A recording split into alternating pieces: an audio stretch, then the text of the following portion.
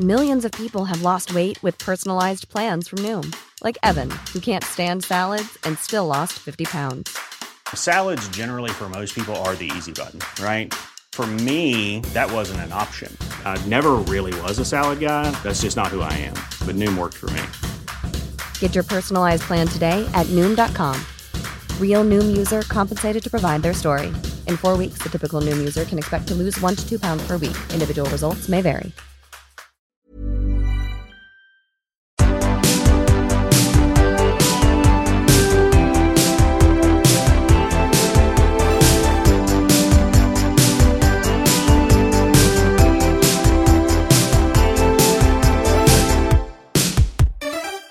Hej och välkommen till podden Fråga Juristen. Och juristen, det är du, Miriam Wall3. Jajamän. Och vem är jag då? Fritte Fritzson. Just det, och jag är lite frågeledare. Ja, men exakt.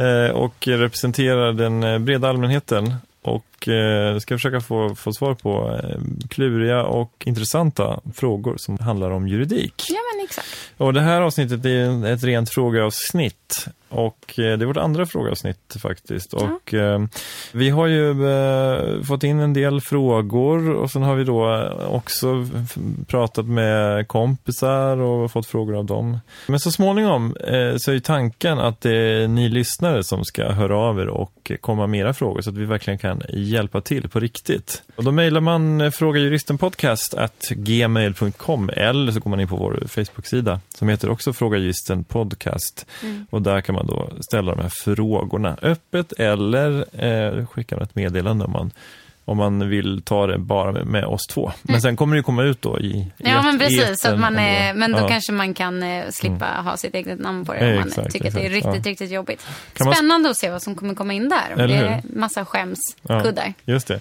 Ska man skriva då i sitt meddelande, jag heter Jonas men kallar mig gärna Johan då till exempel. Så exakt, så att man blir, det är en väldigt stark cover-up också, Jonas till Johan. Precis, då rullar vi igång. Ja. Första frågan handlar om rätten att demonstrera och också koppling till hets mot folkgrupp.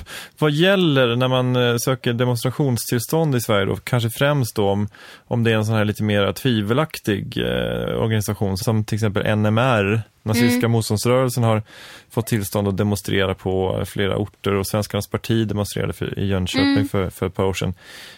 Berätta lite grann om demonstrationsfriheten och vad man väger in för och emot om någon ska få demonstrationstillstånd. Ja, men precis. Det har ju verkligen kommit en debatt kring det här på sistone och det finns massa olika aspekter i det hela. Precis som du säger så måste man ansöka om tillstånd för att få ha en demonstration.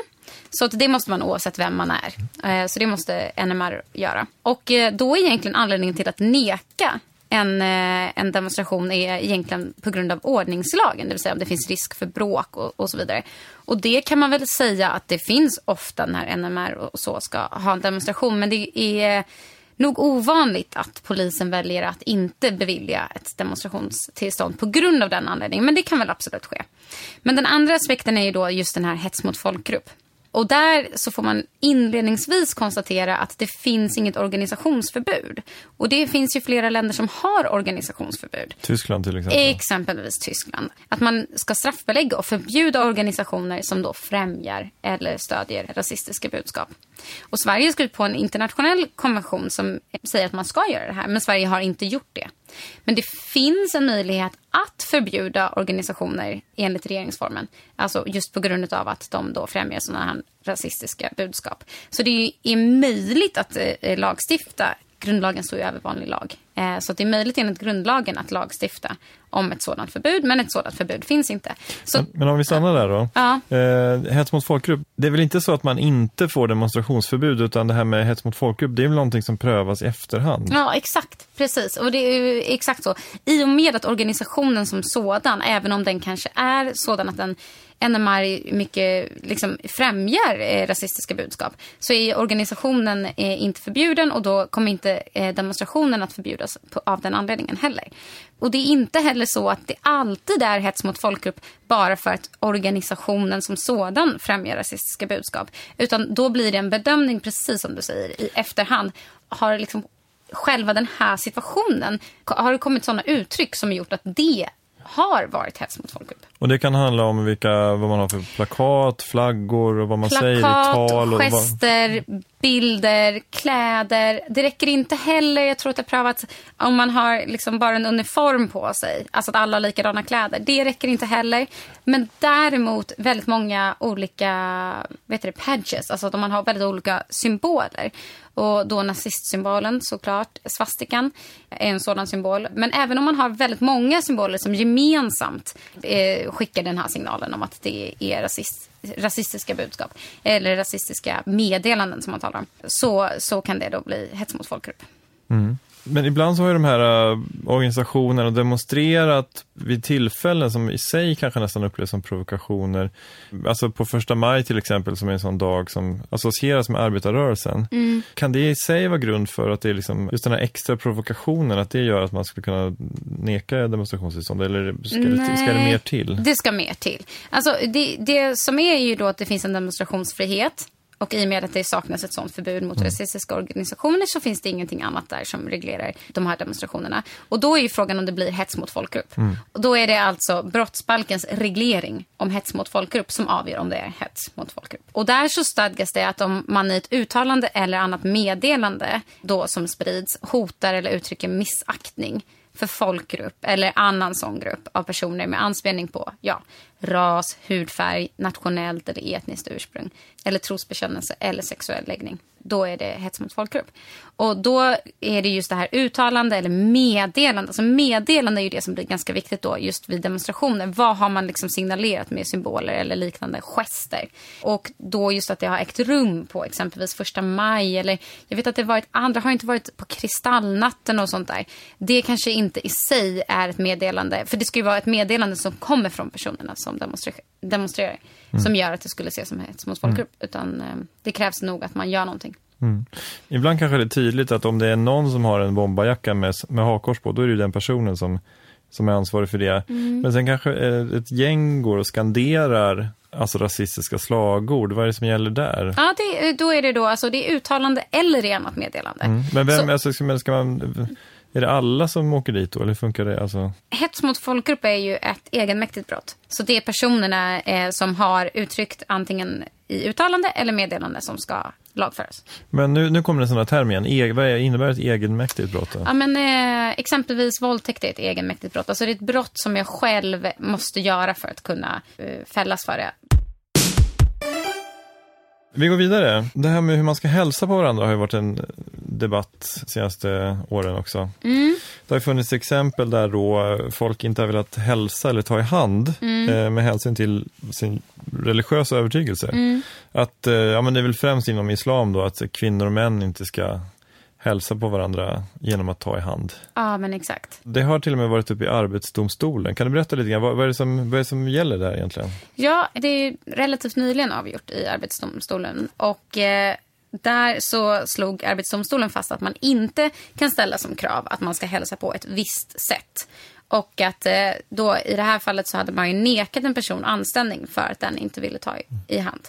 Och att det då var felaktigt och för att man kan inte liksom ha det som krav. Folk kanske kindpussas. Alltså det kan inte finnas ett sådant krav på att man ska hälsa på ett visst sätt. Och det var ju då diskrimineringsombudsmannen som hade drivit fallet och ansett då att kvinnan utsatts för indirekt diskriminering genom att företagets krav på att man måste skaka hand missgynnar muslimer. Alltså eftersom hon var muslim och en muslim inte då ska ta i hand. Och arbetsdomstolen sa då att den här policyn med att inte tillåta att man inte tar i hand därför också kan missgynna henne och andra personer som känner som henne.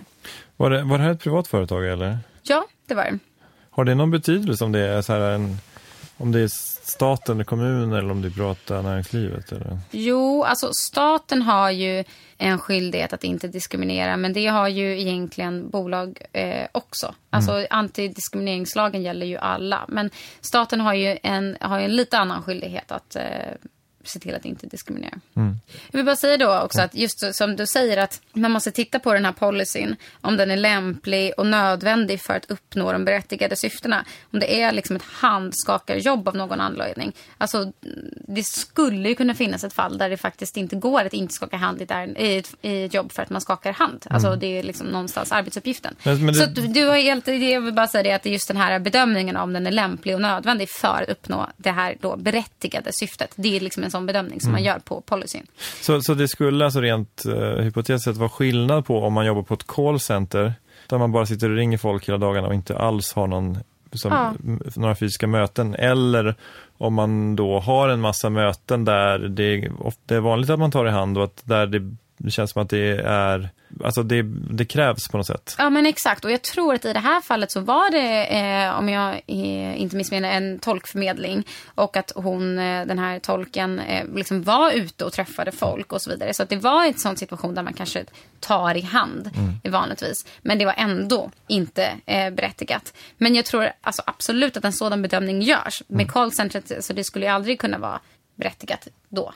Skulle man kunna tänka. Det var 2 ledamöter också som var skiljaktiga i det här, och det är ju den andra så att säga aspekten i det här och i debatten om det här är att de angav då att genom sin religionspolitiska manifestation att inte ta män i hand visade hon att hon inte delar bolagets grundläggande personalpolitiska principer för jämställdhet och lika behandling. Så det är ju den ena aspekten kan man kräva att alla ska hälsa på likadant. Och är det berättigat och så vidare. Den andra aspekten är ju också, är det här en lika behandling då? Att på vilka grunder man inte tar folk i hand, alltså könsbaserat och så vidare. Så det är som att det finns 2 lika behandlingselementen då i det hela. Just det. Och det är ju intressant, för det är ju oftast, eller det är ju ganska ofta så att att det är 2 intressen som krockar mot varandra. Det är ju inte helt enkelt att säga vad som ska vara viktigast i de här ärendena. Nej, men exakt. Och det är väldigt spännande. Så är det ju även med demonstrationsfriheten. Att där är det ju hela tiden yttrandefriheten. Och i vilken mån man ska begränsa den baserat på olika åsikter som man inte anser det är bra. Och just den här att inte anse åsikter är bra har man ju historiskt sett inte sett. Det är en farlig bedömning. Men i lagstiftningsmässigt så är det ju supertydligt att när det är hets mot folkgrupp, då är det en begränsning. Alltså det är straffbelagt. Det är kriminaliserat. Och yttrandefrihetsgrundlagen då är en av våra grundlagar. Exakt. Kan man säga. Ja. Men det finns ju vissa som hävdar att sann yttrandefrihet skulle egentligen innebära att man inte skulle ha någon hets mot folkgrupps rubricering överhuvudtaget, för att Och där är det ju också så att man får, så att säga, när man pratar om de här frågorna, komma ihåg vilken lagstiftning som finns och alltså när man pratar om hur man skulle vilja ha det. Och den lagstiftningen som finns är att hets mot folkgrupp begränsar yttrandefriheten. Så det är bara så det är. Och sen kan man ju alltid prata om hur man skulle vilja ha det. Vissa skulle vilja begränsa ytterligare. Exempelvis då förbjuda organisationerna som är rasistiska. Och vissa skulle vilja ta bort begränsningarna. Men den lagstiftning som finns har gjort en begränsning av yttrandefriheten till förmån för liksom utsatta grupper. Vi kan sammanfatta det med att man kan säga vad man vill, typ. Exakt. Jag vet inte om det skulle hålla i rätten, men det är ett solidt försvar. Jag tycker man kan säga vad man vill, typ.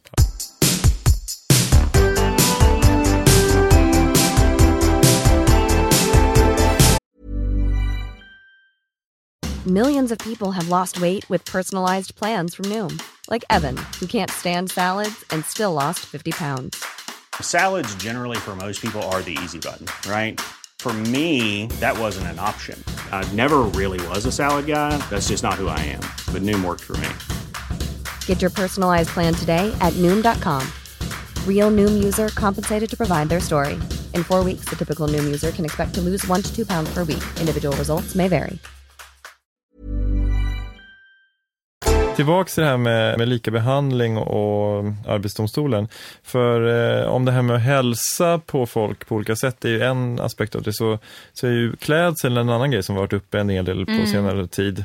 Då är det ofta så att man pratar om personer som har huvudduk av religiösa skäl. Vad är det som gäller där när det gäller huvudduk i Sverige idag, och när det gäller arbetsgivare och vad det finns för olika krav i olika situationer och sådär? Ja, men precis. Det har ju funnits ett par fall där EU-domstolen har prövat just olika slöjor. I ett av de fallen så gällde det en muslimsk kvinna i Belgien.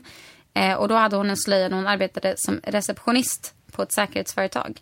Och då sades hon upp med hänvisning till ordningsregler som säger att det är förbjudet för arbetstagarna att bära synliga symboler för religiösa övertygelse. Var det interna regler på företaget då? Eller? Ja, exakt. Alltså, på vårt företag så får du inte bära en symbol som visar din religiösa övertygelse. Alltså ett kors, en kippa. Alltså du får inte ha några religiösa. Och då sa EU-domstolen att det behandlar egentligen alla arbetstagare på ett identiskt sätt. Eftersom ingen får visa sin religion. Där hade det kanske blivit en annan fråga om man hade kunnat visa att folk går omkring med kors i små halsband på det här företaget hela tiden. Då hade det ju varit tydligt att det kanske ändå fanns en diskriminering på vissa. Så där kommer det ändå vara en bedömning så att säga. Om det i praktiken innebär att personer som tillhör en viss religion missgynnas. Och det är väl ofta så att det är just det här med huvudduk och olika typer av slöja som blir det som man diskuterar. Ja, absolut. Det är nog inte så många som har blivit av med sin tjänst som receptionist för att man har haft på sig ett kors i ett halsband. Men nu så såg ju riktlinjerna ut som sådant att de var så att säga neutrala mot vilken religiös yttrande det var. Men däremot så är ju frågan hur liksom det efterlevdes i praktiken, och antagligen så i det målet så kom det inte fram att det var en skillnad på efterlevnaden i praktiken. Men om det är det så skulle det ändå kunna vara diskriminering. I Sverige då? Ja, alltså i SAS, i ett uppmärksammat mål så var det en person som sökte med slöja som sökte jobb på SAS. Och då så nekades den personen anställning just med hänsyn till att man inte ville ha varken politiska, filosofiska, vad det nu är, eller religiösa symboler på arbetet. Och det ansågs också vara okej. Så det är väl lite samma sak. Men man får inte gå omkring med en sån här t-shirt där det står som någonting om kant eller alltså. Man får inte gå omkring med så här typ jag tänker alltså finns jag. Exakt, då kommer du inte jobba på SAS i alla fall. Sen så i poliser i Sverige får bära hijab exempelvis. Okay. Och sen så kan det också finnas då säkerhetsskäl, alltså om det skulle finnas en sådan aspekt. Det skulle också kunna möjliggöra eventuellt då att man inte skulle ha någon typ av slöja som på något sätt påverkar det. Men det är ju en svår bedömning, och det är ju här någonstans man hamnar kring om det är diskriminering eller inte. Ja. Men sen finns det vissa länder som har förbjudit heltäckande klädsel eller funderar på att göra det också. Det är ju väldigt långtgående. Ja, det är väldigt långtgående, och där är det väl en säkerhetsaspekt som man har hänvisat till. Men det är ju i vissas mening diskriminering, helt enkelt. Men där, återigen, här är det ju någonting som, det är två världar som krockar här också. För att många hävdar ju då, och med viss rätta kan jag tycka, att det är ju någon form av könsapartheid. Alltså att kvinnor ska behöva gå omkring heltäckta på stan för att religiösa eller kulturella sedvänjor då hävdar att mäns glupande då sexuella aptit bara stoppas av det här tyget då. Och på den andra sidan står ju då de här kvinnornas alltså rätt att klä sig som de vill. Ja. Det är kanske ingen fråga vi löser idag. Jag tar den här. Nej, men det är exakt det, och det är väldigt svårt när det är just sådana starka olika intressen som möts. Det är då det blir svårt. Men det är väldigt spännande också, för det är där man måste, tänka till. Det är då ni jurister verkligen känner att det här är spännande. Precis. Juridiken är väl också både en liten del och en stor del av det här. Just i och med att det finns möjlighet med juridiken att göra så omfattande saker som att liksom kriminalisera ett plagg eller göra olagligt att på sig ett plagg. Men det är ju inte bara juridik, den är också liten i den delen att det handlar väldigt mycket om hur samhället ser på saker och ting. Och där är ju juridiken kanske inte alltid det viktigaste. Så. Men ja. Men juridiken blir ju ett verktyg i det samhällsbygget, kan man ju säga. Ja, om man har en idé om att man vill att samhället ska se ut på ett visst sätt så används juridiken för att upprätthålla det på något sätt. Vi hinner med en fråga till Miriam. Jonas undrar, hur mycket kokain kan jag ha på mig utan att åka i fängelse? Härlig fråga, Jonas. Måste bara då brasklappa och säga att det är inte enbart mängden narkotika som avgör om ett narkotikabrott ska bedömas som ringa eller av normalgraden. Men, och ringa är då slipper man fängelse oftast, eller? Ja, precis, exakt. Det är hårdraget, kan man säga. Så. Och normalgraden så är det då, kan fängelse vara en påföljd. När det gäller eget bruk, om jag utgår från att Jonas har narkotika på sig för eget bruk, så kan man ändå i regel säga att han max får på sig 0,6 gram kokain. Och då blir det 150 stycken dagsböter. Och har han mer än det så blir det fängelse. Och dagsböterna är proportionella mot ens inkomst, eller? Ja, men exakt. Så att om du har en väldigt låg inkomst eller säger att du pluggar eller så, då blir det 50 kronor. Och det är lägsta. Och då blir det 150 gånger 50. Om du har en jättehög inkomst så kan dagsboten bli 500 kronor. Och då blir det 150 gånger 500. Så att det kan skilja väldigt mycket. Och det är ju också meningen att det ska vara en så ett proportionerligt straff utifrån personens ekonomi. Men en annan grej som man kan säga då till Jonas är att även om han skulle ha mer än 0,6 gram. Så första gången, om det nu är första gången för honom som han skulle åka fast och åka upp i rättegång, så skulle det vara möjligt för honom att få en villkorlig dom. Och sen så är det så att om han har så pass mycket kokain på sig att det är 3 månaders straffvärdet på mängden är 3 månaders fängelse, då är det uteslutet med villkorlig dom ändå. Så även om det är första gången som han åker fast, så kommer han få fängelse om han har så pass mycket kokain på sig att det är värt, så att säga, 3. Det är bara upp till 3 månaders fängelse som tingsrätten har möjlighet att utdöma villkorlig dom istället för fängelse. Just det. Men det här med eget bruk då, är det bedömer man bara det utifrån mängden, eller är det andra saker de kan spela in där? Ja. Alltså det kan ju vara överlåtelse eller köp och lite olika saker. Varför man har den här. Men om man säger jag har lite kokain på mig för att jag ska ta det ikväll. Så skulle man väl med stor sannolikhet tänka att det var så. Men där kan man ju också, om man nu heter Jonas och köper kokain, och kommer ihåg att sms och sånt tittar ju polisen på. Om de får fatt en försäljares telefon, så går de igenom sms:en och ser. Titta på det, och det är ju bevisning mot den, så att säga. Just det. Så man ska inte lämna några spår efter sig. Exakt. Varken påsar eller sms. Leave no trace. Men du, det här med straffrabatt brukar man prata om, att om man är ung så döms man inte lika hårt. Gäller det narkotikabrott också? Ja, eller? absolut. Om man då har så pass mycket på sig att det blir egentligen oavsett. Alltså dagsböter får man straffrabatt på. Och även om det är på fängelsenivå så är det också straffrabatt om man är under 21. Någon slags takeaway är väl liksom till Jonas att stay away from drugs, kan man väl säga. Alltså, ja, det skulle man kunna säga. Vi lämnar Jonas med informationen. Och så får han göra som han vill. Man får göra som man vill, men man kan ju bara vara medveten om vilka olika konsekvenser som ens agerande kan få. Jonas är en egen vuxen. Han är en egen vuxen. Är han under 21, över 21, det vet vi inte. Men han är en egen person. Ja. Det har varit väldigt kul att prata med dig. Supertrevligt. Ja, och vi ska då upprepa hur man kan ta kontakt med oss. Ja, man kan mejla oss på frågajuristenpodcast@gmail.com. Man kan också söka upp vår Facebook-sida Fråga Juristen Podcast och skriva till oss där. Och vi är tillbaks om ett litet tag med nya juridiska spörsmål. Ha det så bra, hej då! Hej då!